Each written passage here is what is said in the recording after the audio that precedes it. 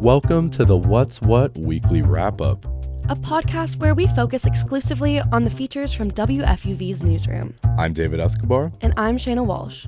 Every Monday, we give you the FUV Sports Spotlight. It's where we feature stories from One-on-One, New York's longest-running call-in sports show. This week, Colin Loughran and Danny Scott talked to Fox Sports reporter Tom Rinaldi. What initially motivated you to pursue this type of work in the field? Colin, I'd say this to both you and to Danny, you guys are so far ahead and beyond of where I was when I was your age and at your chapter in my journey. I had no idea that I would do this.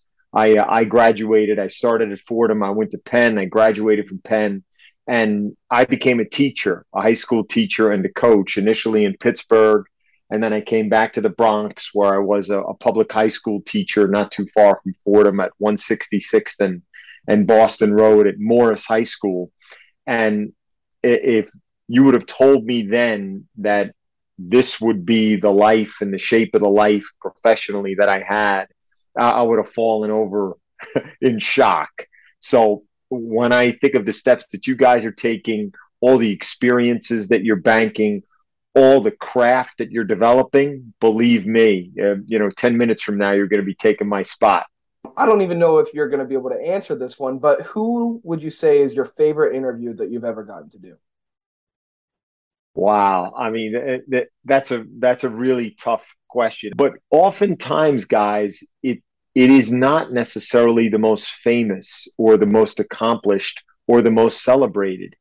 It is folks who are considered to be more obscure, purely from a profile point of view, who share their stories in ways that are so authentic and vulnerable and moving.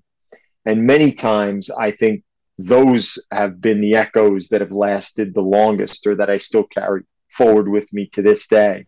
That was Colin Loughran and Danny Scott talking to Tom Rinaldi about his connections to Fordham and how it influenced his sports reporting career.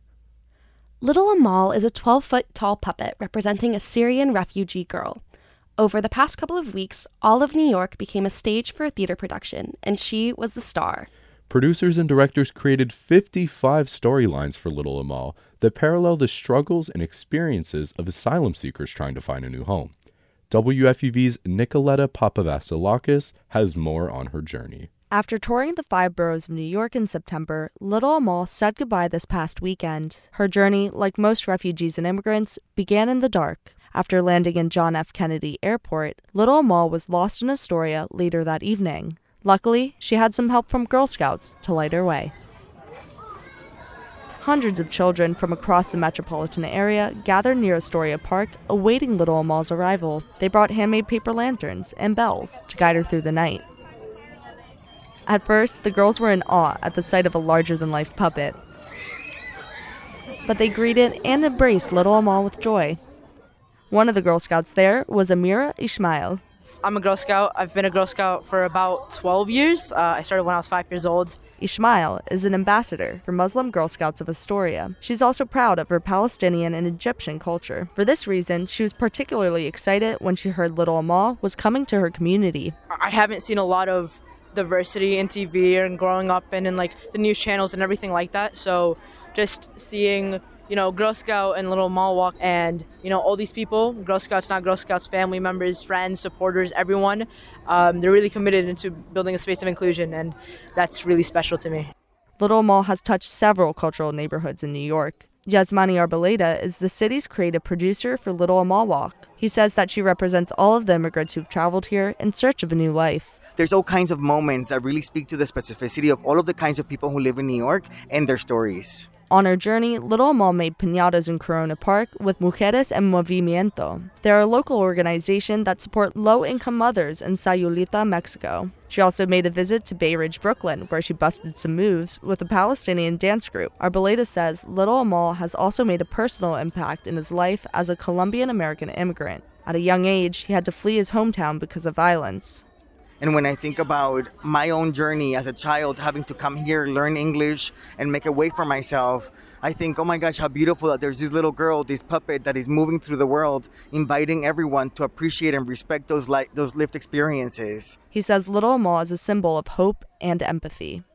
It's not easy. I find if everybody understood that we're just trying to find a way home, a way to feel safe, be able to build a family and have a community of people, all of those are elements that everyone deserves.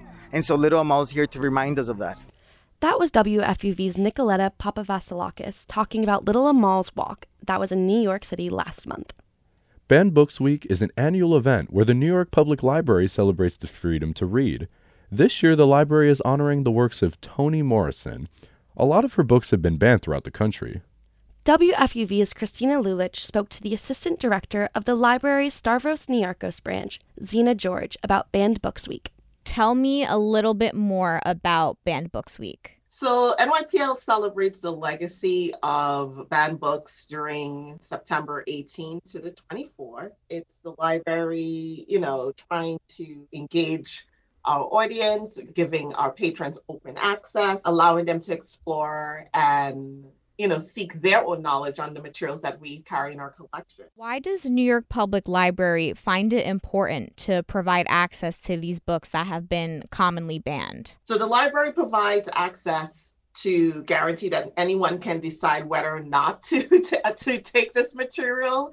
When you say the item is banned, it's a restriction, right? It's like the first world of censorship, which doesn't sound too, okay, at least not to me. Tell me a little bit more about some of the things New York Public Library is doing for Banned Books Week. Oh, yeah, we're having a fun time here at NYPL. The library is celebrating the legacy of renowned author, and also she was an NYPL trustee, Toni Morrison, by providing unlimited digital access to her award-winning novels, Beloved and The Bluest Eye. Anyone can access these materials, started September 15th till October 31st. So we're going beyond Banned Book Week.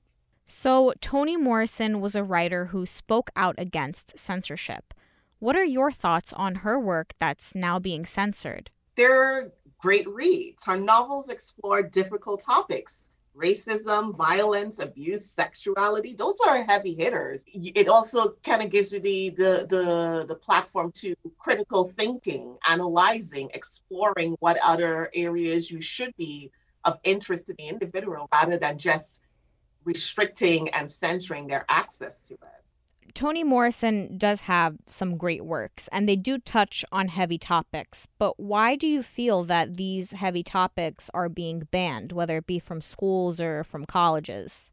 Well, they're not soft topics, Christina. Racism is a heavy one for people to handle. Some can do it and some cannot. But I think restricting and banning it is not the approach to do that. I'm hoping that folks who are interested in banning books really explore why they want the book banned. Just saying that because it's racial and sexual abuse, these topics are not unknown. They're not just found in books, they're found in other materials. What would you say to someone who's in support of banning these books? Someone who says, no, I do think we shouldn't discuss these hard topics, whether it be in the classroom or on our free time. NYPL offers these books for free. We don't charge anyone to get access to them. Access these materials online. Books are rich. They're pieces of literature that challenge our worldview and our, one-sided thinking. And we live in a world, there's so many different identities and cultures, and we need to learn and explore and understand and embrace those. Having different perspectives should not be something that should be censored. If anything, we should all be able to come to the table and have an open and honest conversation so that we can all reach to a platform of transparency and honesty. That was WFUV's Christina Lulich in conversation with Zena George about the impact of Banned Books Week in New York City. Every month, we give you an episode from Fordham Conversations. This week, I sat down with Ron Goldberg, an early organizer with ACT UP New York. We discussed Goldberg's new memoir, Boy with the Bullhorn. Could you just give the listeners kind of a little overview of the book that you wrote?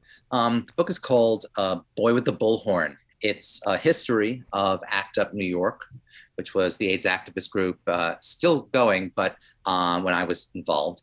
And it's also a memoir, sort of an activist education. So it's sort of what I learned from the experience and how it changed me. Can you just talk a little bit about maybe some of the fond memories that you had during that time in your life? The ACT UP experience was the most difficult, the most rewarding, the most intense, the most devastating, as one can imagine in the middle of the AIDS crisis. But I think what the book captures and what I tried to get across is sort of the density of the experience and the idea that even throughout all of this, I mean, you read AIDS memoirs and they're tough, and honestly, and they should be.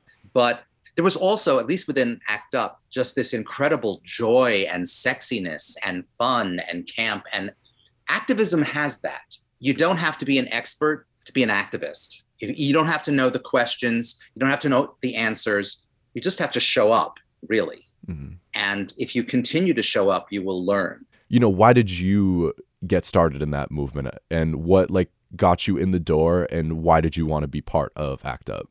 I grew up in the 60s and 70s, really. Jewish kid on Long Island. And so my father fought in World War II, and the idea of the Holocaust was always sort of very present. And you're growing up, you're wondering, how would I have, acted if I was there in, Europe? Would I have, fled? Would I have joined the resistance? Or even just basically in the struggle to survive, would I have behaved nobly? And growing up in the 60s, there's the civil rights movement. There was, would I have been a freedom rider, right?